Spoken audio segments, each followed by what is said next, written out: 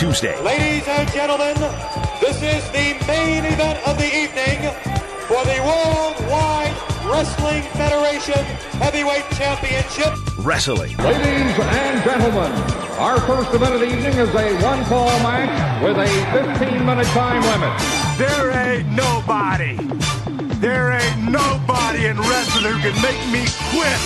And that's the bottom line, cause Stone Cold said so. Tuesday. We are what wrestling's all about. New York City here, Chicago here, JD on my left, Linda on my right. But I'm not telling any of the girls who I'm going to give it to in Chicago until that night. Woo! Tuesday, Wrestling. Tuesday returns to Under the Hood with Jonathan Hood on ESPN 1000 and the ESPN app. It is Tuesday, Wrestling Tuesday, here on ESPN 1000 and the ESPN app. Jonathan Hood with you. Follow me on Twitter, twitter.com, tweetjhood.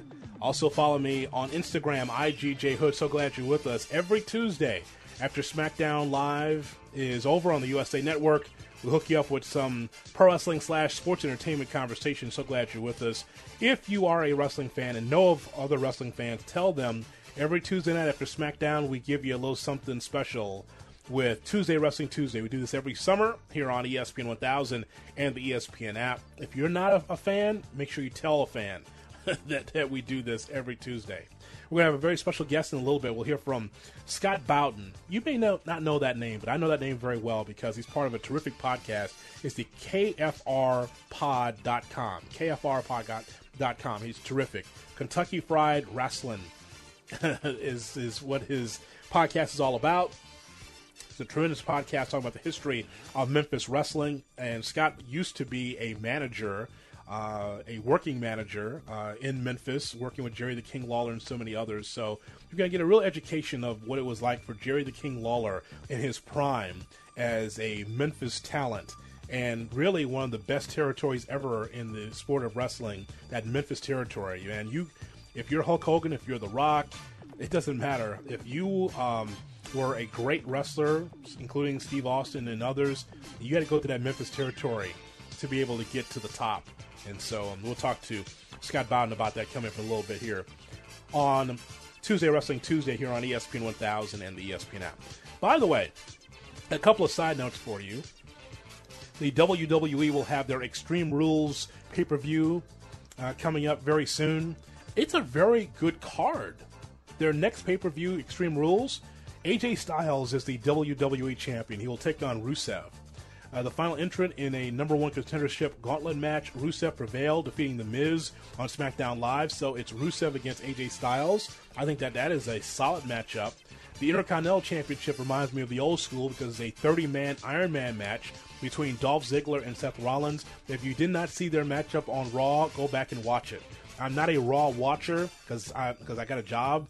I ain't got time to watch 3 hours of Raw every Monday night because usually I'm here while Raw is on. So, and even if I didn't, I wouldn't spend 3 hours watching Raw every Monday. But I did go and find that match. Terrific match from Raw. So Ziggler against Rollins, that should tear the house down. Matter of fact, that could steal the show, Ziggler and Rollins. A 30-man Iron Man match, very good. I think Bliss and Jax, Alexa Bliss and Nia Jax for the Raw Women's Championship, I think that's going to be a very good matchup as well. It's an Extreme Rules match.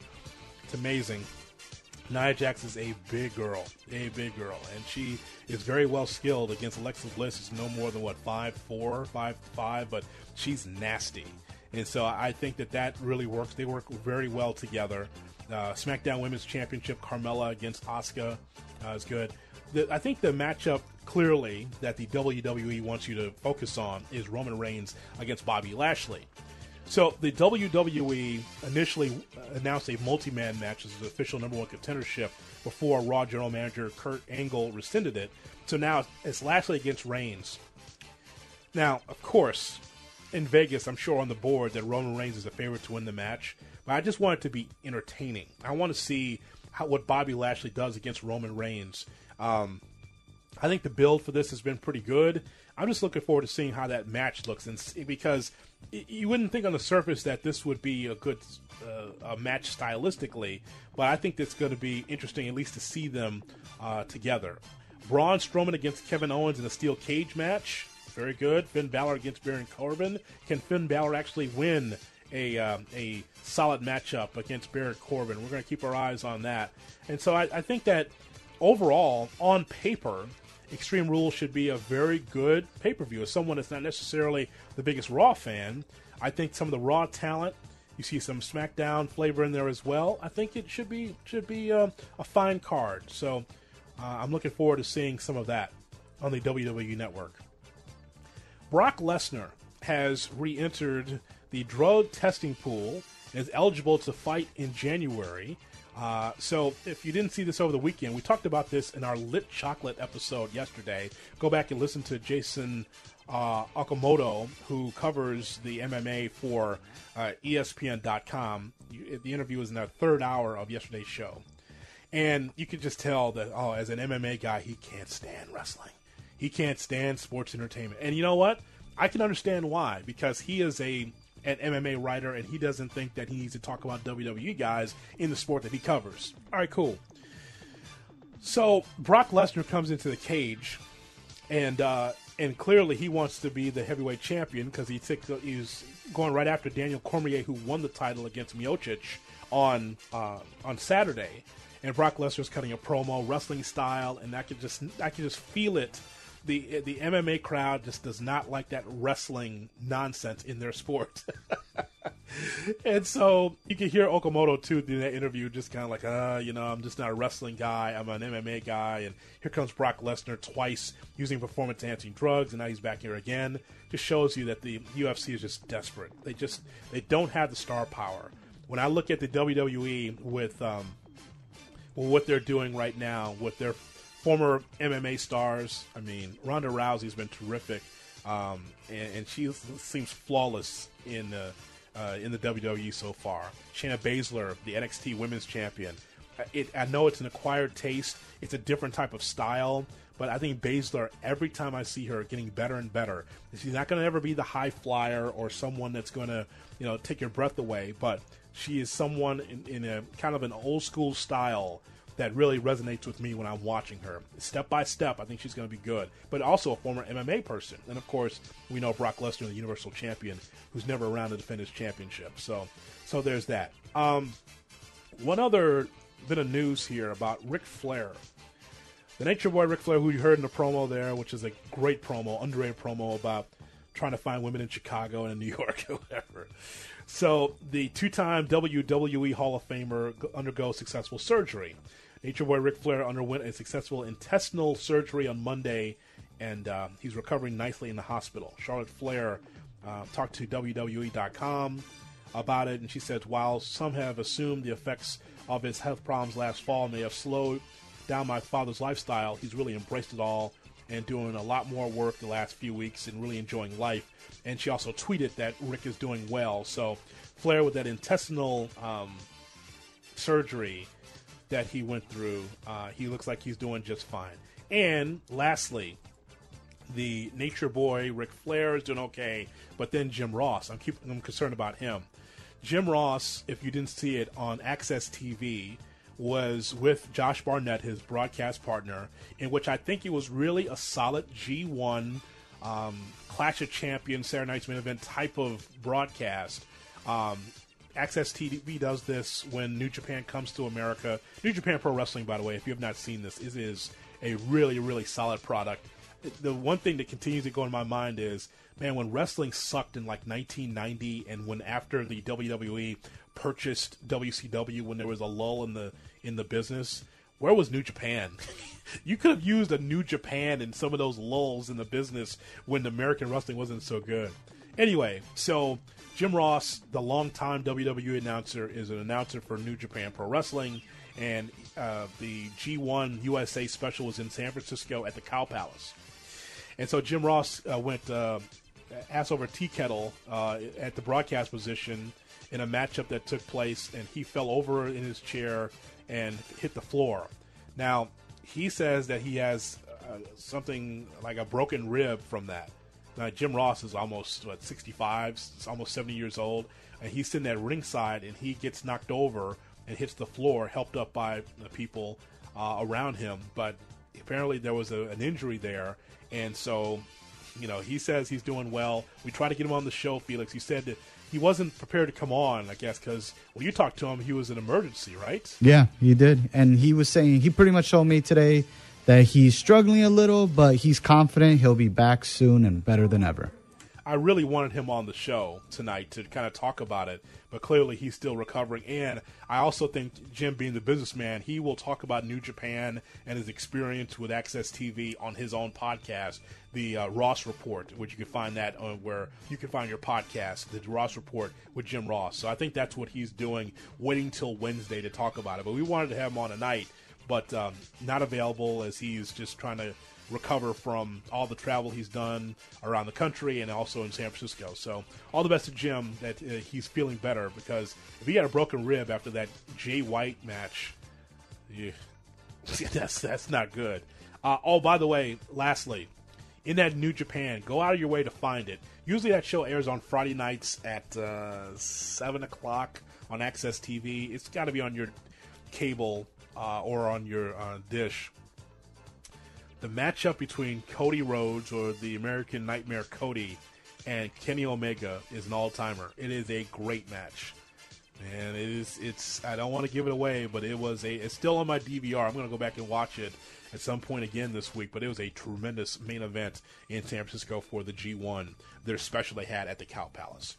As you are listening to Wrestling Tuesday, here on ESPN 1000 and the ESPN app, Jonathan Hood with you. Hit me up on Twitter, twitter.com, tweetjhood, or write your thoughts on the Facebook wall, facebook.com. Well, we're going to turn now to Scott Bowden, who is part of KFRpod.com. I would have loved to have Memphis Wrestling back in the day be a big enough territory to come to Chicago, because what a unique territory Memphis was. All the all-time greats had to go through Memphis before they were able to come through their territory and be stars. Whether it's Dallas, whether it was in Portland, whether it was in Detroit, in New York, in Florida, Georgia, wherever you saw stars, usually they came through Memphis first and had to face Jerry the King Lawler and that roster in Memphis. So earlier today I got a chance to talk to Scott Bowden, who was a former manager, working manager for the Memphis territory and part of the KFRpod.com. Let's go back in time. Just moments ago, I got a chance to talk to Scott Bowden on Tuesday Wrestling Tuesday. Tuesday Wrestling Tuesday here on ESPN 1000 and the ESPN app. Every Tuesday after SmackDown Live, we talk some pro wrestling / sports entertainment. As we have this conversation, go to the website, KFRpod.com. KFRpod.com is a tremendous podcast of the history of Memphis wrestling. Names like Lance Russell, Jerry the King Lawler, Superstar Bill Dundee. Man, if you were anyone in pro wrestling, you had to go through Memphis first. And a person that saw so much of Memphis wrestling history is Scott Bowden, and he is the host and star of KFRpod.com. He joins me here on ESPN 1000 and the ESPN app. Scott, Jonathan Hood, thanks so much for your time. Oh, man, it's my pleasure. There's one thing I like, it's talking Memphis wrestling. I could do it all day, so looking forward to it. I want to let the audience know, because as someone that listens to your podcast, so I'm very familiar with a lot of some of the stories that you've given on the podcast, but could you tell our audience your first memories of Memphis wrestling as a kid? Well, I wanted to watch cartoons when I was a kid, and I wanted Foghorn Leghorn, and my dad would switch it over to WHBQ Channel 13, and I'd get Lance Russell. And I guess in hindsight, maybe there weren't too many differences in their delivery. Mm-hmm. and I made that joke on the air to Lance one time, and he just rolled his eyes and was like, don't start with that smart stuff. So really the first memory I have is the Mongolian Stomper. And again, it's just one of these great characters in wrestling that you don't see too much nowadays.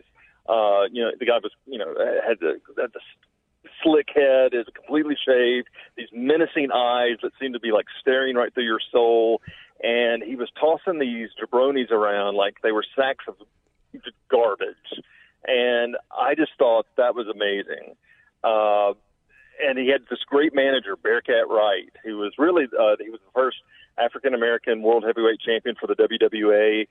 He's in one of the honorary wing of the WWE Hall. Didn't get the full treatment, but one of the great talkers of all time. So he would do all the talking, and the Stomper would just stand there and just stare right through the camera, and it would just freak you out, man. And the night he debuted at the Mid-South Coliseum, he they had him in back-to-back matches where he just destroyed two guys, one of which was Dennis Condrey of Midnight Express fame. And so that was really the first indelible memory that I have of it. And then when Jerry Lawler came along and had that personality that just kind of pulled me in, and he had that intense feud with Bill Dundee in 1977, that's when I really became hooked. Because I don't know how much you know. You strike me as someone who knows a lot about the territory days. That series of matches just had the most insane stipulations, which just seemed to get crazier and crazier each week. And I don't know too many towns that could have the same match, the same main event headline 10 to 12 weeks, and the crowds would keep getting bigger and bigger and bigger till eventually they were selling out. Scott, Jerry Lawler is just a huge name in the wrestling business. And I think that a lot of your wit and your timing came from Jerry, working with Jerry and then watching him on television all those years. So what was it like to actually work alongside him, because you were actually able to work in the Memphis territory as a manager, as a talent? Yeah, and it was almost like it was meant to be. I met Kevin Lawler, and we became fast friends. And and you would do anything in those days just to get backstage. And so Kevin one time asked me if I wanted to set up the ring. And so I went to the 1960 Union Avenue WMC TV, which was just a staple of my childhood. At one time that Saturday morning wrestling show was the third highest rated show in the city, including primetime. It was like Dallas, Dynasty, and Memphis Wrestling. And you could say that Memphis Wrestling had better writing and more drama than either of those two programs. And I remember I cracked a joke. I was next to Lawler, but I think you're right. I mean, I grew up sort of taking on his cocky swagger like a lot of kids did. Maybe if I grew up in Pittsburgh, Terry Bradshaw would have been my hero. But I grew up in Memphis, and Lawler was from Treadwell High School, went to Memphis State University, and just, without a doubt, he influenced my deadpan delivery and cracking the way I would crack jokes. Eric Embry was doing a promo, and he goes, "Lawler, I have never liked you." And I just looked at Lawler and I went, well, that's a major heat there, using a double negative. And it wasn't the funniest thing in the world, but Lawler just, it kind of cracked him up. And he asked Kevin, he goes, "Hey, who was that? It was that skinny punk hanging around in the back." And he's like, "Oh, it's a friend of mine." He goes, "Well, Jerry Calhoun just had to quit. Ask him if he wants to referee." And I think Lawler has since rued that day. Because, I don't know, the King and I have had our ups and downs, but we mostly get along. But I think I drive him crazy sometimes because I'll write something or I'll talk about something on the podcast, and he'll be like, "Oh, don't tell everybody that I hated my matches with Ric Flair." That's just awesome. So, again, go to we have this conversation. Go to the website, KFRpod.com. Again, it's Kentucky Fried Wrestling. You'll really enjoy this podcast. If you love wrestling, you'll love this podcast. Download it wherever you find your podcasts. So as a referee in Memphis, you really established yourself on the mic, and maybe not like in a Nick Patrick way or Dick Kroll way. You kind of put yourself over a little bit the first time you got on the mic as a referee. What was that experience like? Well, yeah, we did a deal where Eddie Gilbert turned me heel. And, he made Lawler. I went up to Eddie and I said, and Eddie had sort of had his eye on me. I would talk to him about finishes. The first time I suggested a finish to him, he about threw me out of the dressing room. But I'd been such a student of the game, and I just admire. Even before I knew what a booker was, I was doing notebooks, and I would make up cards of my own. And come to find out, that's what Eddie was doing. Eddie would take his notebook and show it to Jerry Jarrett and say, "What do you think of this?" And Jerry Jarrett immediately knew that one day he was going to be a booker. And then, I did the same thing. And so Eddie, came up with this deal because some of my friends were in attendance. And it was supposed to be a deal where I turned heel, kicked my, childhood hero Lawler in the back of the head, put Eddie Gilbert on top like I was taking a payoff, and counted 3 really quick. And the plan was that they were going to switch me back babyface because I was going to be an inexperienced manager, screw something up, and then they were going to, beat me to death. And then when I recovered, I'd come back as a babyface ref. Well, I was brokenhearted because I thought that I was going to be a heel manager from here on out. Mm-hmm. And so it was live TV, and they told me that I was going to go out there and, try to apologize.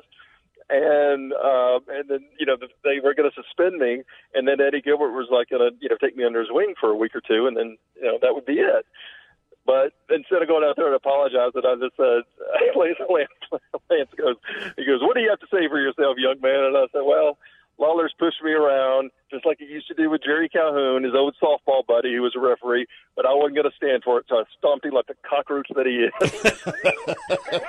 Because I figured, hey, it's live TV. What are they going to do? And I kind of had a feeling if it was a good promo, they wouldn't care. And Kevin Lawler was in the back, and he just said, man, my dad, his eyes got as big as saucers. It was like, what the hell is he doing? But I got to the back, and my heart was just racing, but I knew it had gone well. And Lawler waves me over, and he's like, all right, Scott, that was pretty good. But next time, do what I tell you to say. That's awesome. That's awesome. Oh, man. But so at least he gave you the green light. It was fun, man. Yeah. So growing up here in Vern's territory, here in Chicago, of course, you had no other choice but to know who Jerry Lawler was because of the whole feud with Andy Kaufman being on the Letterman show, and then through the magazines, you'd see all these color pictures of Jerry Lawler. So, man, I'm thinking as a kid, man, I wish I could see this, in person. But of course, it was in the Memphis territory. But actually, Jerry did win that AWA title and that held up title with Kerry Von Erich at Super Clash at the UIC Pavilion here in Chicago in '88. Did that feud resonate with you at all? Because that looked like a mess from the beginning to the end, that matchup. Well, it wasn't initially, and you could argue that maybe the world title win came a little too late. I wish that they had Lawler seemingly won the belt in December of '82, and they did this great screw job finish where Andy Kaufman came back under a mask, and everyone thought it was Jimmy Hart, who had been burned by a few Lawler fireballs a week earlier, which I don't think you saw too many fireballs in AWA territory. No. But they were, especially about baby faces. I think Lawler was like the dirtiest baby face in history. And so everyone thought it was Jimmy Hart at ringside, and then Hart comes around and distracts Lawler with no bandages, and it come to find out that it was Andy Kaufman who was the second, guy dressed. He was covered in bandages head to toe like the Invisible Man. So it was just a great way to screw Lawler out of his dream. But it was only recognized in Memphis and in not an official title change. But when he got it in '88, it was cool to see because it was either now, it was now or never. And even though the AWA was struggling a little bit, on its last legs, Curt Hennig was clearly one of the top 10 wrestlers in the country at that point, and WWE was hot and heavy. They were after him. They had already tried to sign him once. So while I wish that Lawler had won it over Bockwinkel, which would have given him more maybe credibility, in the Chicago area with longtime AWA fans, it was pretty cool that he got to beat Hennig, who then went on to his greatest fame as Mr. Perfect. So, and I was there that night, and it was, even though crowds had been in like the 3,000 range and 4,000 range, about 9,000 people, were there at the Coliseum. They didn't sell it out, but it felt like the magical Monday nights that I grew up with.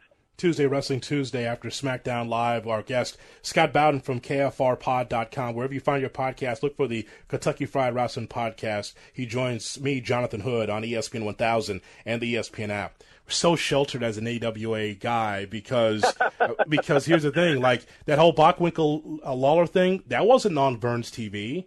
They didn't show that on Burns TV. That sucked. Like, I had to learn that through the magazines. Because, of course, you can't get away from the Greg Gagne versus Jake the Milkman Millman matches to show great Bockwinkel-Lawler matches. Well, Lawler did wrestle Bockwinkel, and he had one World Heavyweight title match with Bockwinkel in Chicago in 82 or 83.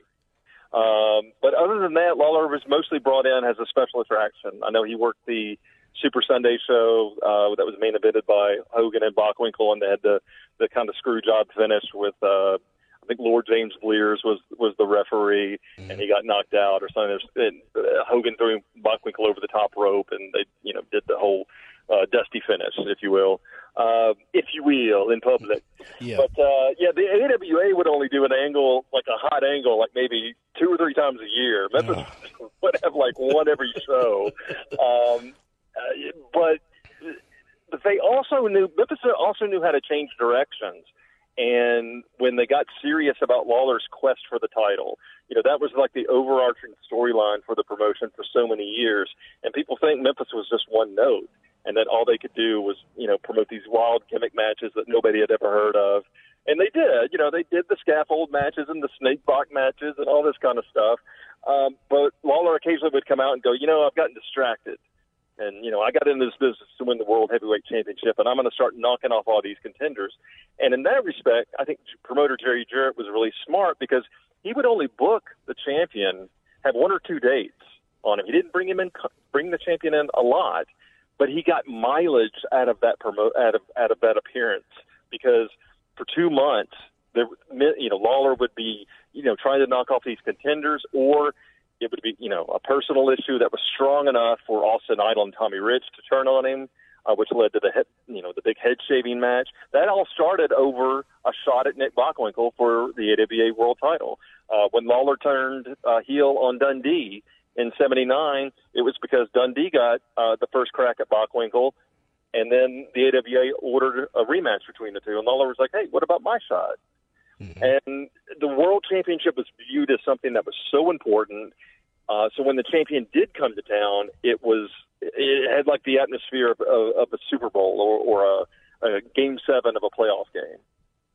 Well, Lawler was your guy. Bockwinkel was my guy living here in Chicago. So, as you mentioned, as you're not necessarily the biggest Ric Flair fan, actually Bockwinkel outdid Flair as far as in-ring and just that type of that personality, Scott. If Bockwinkel had a blonde next to him, he really would be the full Ric Flair, but he actually didn't need him. He had Bobby Heenan or Ray Stevens next to him. He still was cool. Bockwinkel, I admire him more now. As a kid, it was frustrating for me. One thing about, and this is the thing too, you have to tip your hat to Jerry Jarrett. They promoted Bockwinkel and they protected him. They had it where Lawler, would come close to beating him, but they didn't book him like Flair was wasted in world class. Where Flair couldn't even hang with Mike Von Erich, who had been wrestling 2 months.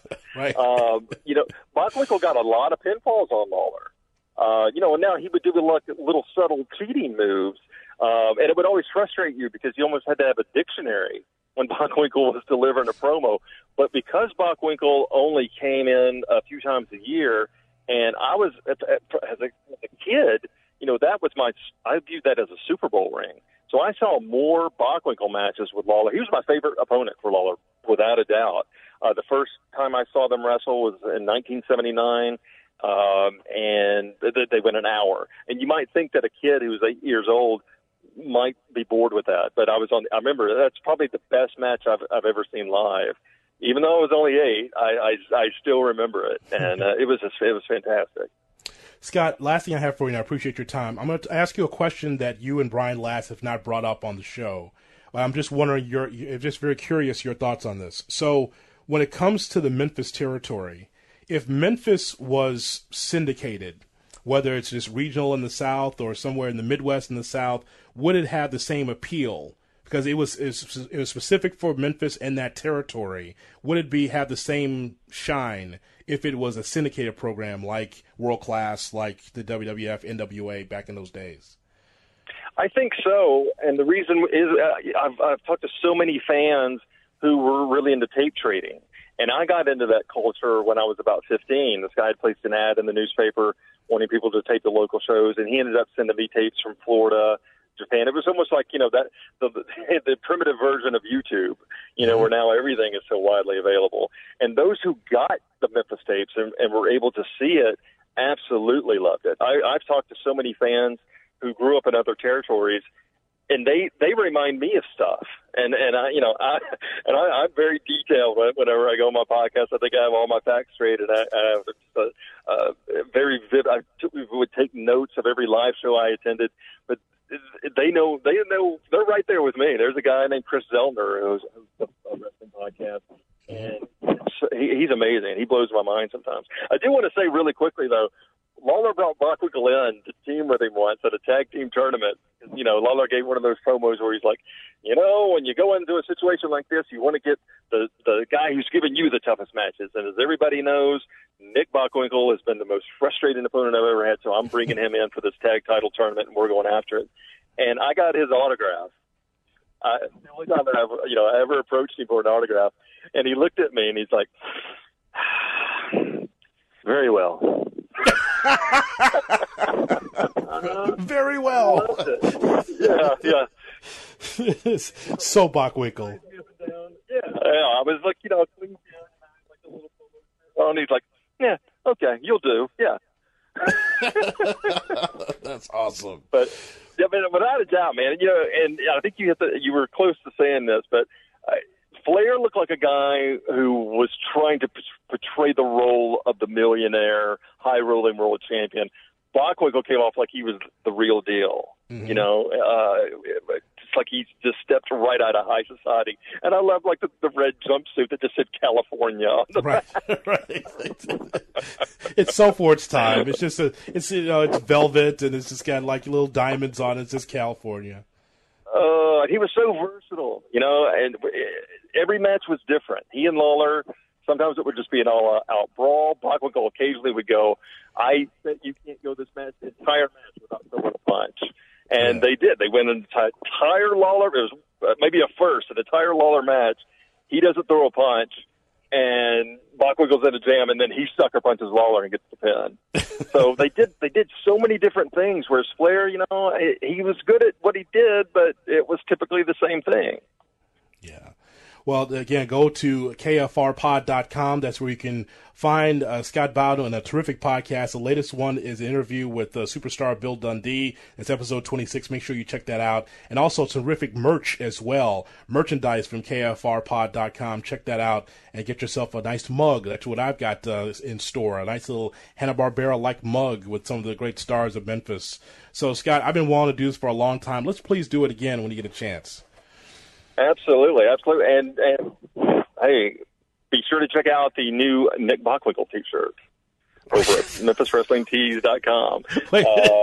There's kind of this running joke on the 605 Super Podcast where everybody refers to Nick Bockwinkel as the guy with just pure class.